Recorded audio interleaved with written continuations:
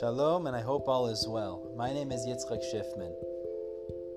I love sharing Torah thoughts, ideas, and messages in all of its wonderful parts and facets. Baruch Hashem, today this is easier than ever before. Please enjoy the following class and the rest of them on my podcast, and follow in order to receive updates daily.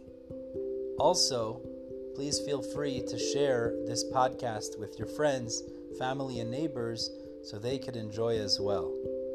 Now let's move on and learn and grow together.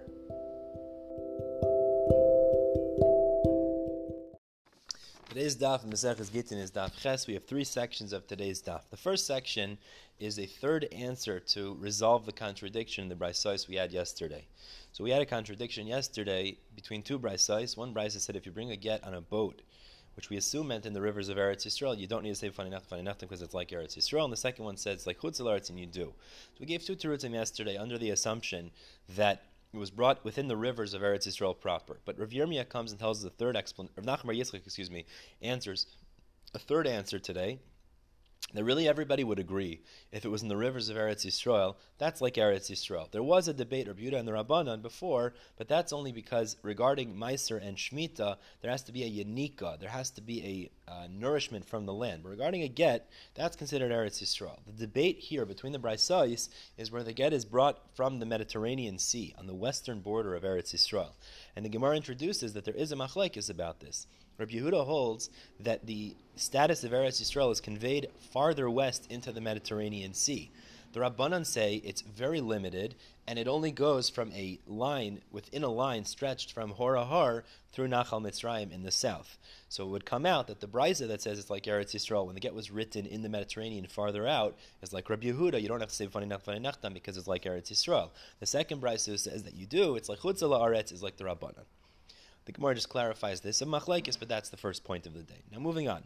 The Gemara tells us that regarding Suria, there are unique halachas. Suria was a land that was conquered by David HaMelech independently, not along with the regular conquest of Yeshua and the Jewish people in the days of the original conquering of Eretz Yisrael. Now this Beraisa holds, that we're about to discuss, kivush yachid shmei kivush. Based on that, it would be part of Eretz Yisrael.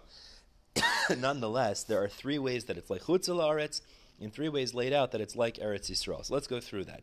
This is the a country north of Eretz Yisrael. So what is it? Three ways it's like Chutz Eretz is that if one touched the dirt, he would be considered tamei because there's a gezerah there like the rest of Chutz Eretz, midrabanan.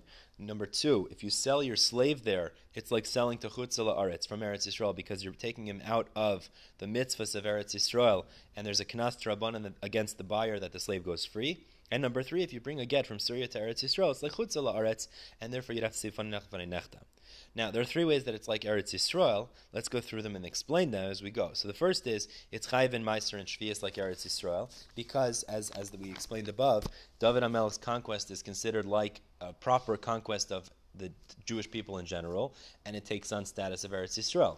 Number two, if somebody wants to enter there in Tahara, now that means if he goes in a covered carriage or closet of sorts, even though Rebbe in general says that the Gezerah Drabanan of Tumas Eretz Ha'amim is even on the Avir, the airspace, it didn't extend to Suria. Suria is considered more like Eretz Yisrael in that way, and you wouldn't become Tamei unless you came in contact with the earth itself.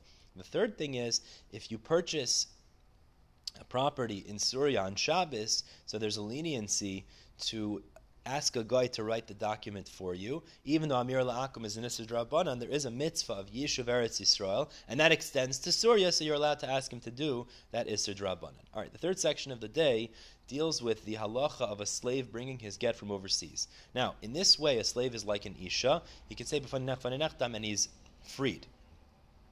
However, Beraisa tells us, if a slave walks in with a document and the document says, you and my property are acquired to you. So he only acquires himself. He doesn't acquire the property because regarding the property, that's like a general dine mominus in a document, and it requires validation of two witnesses.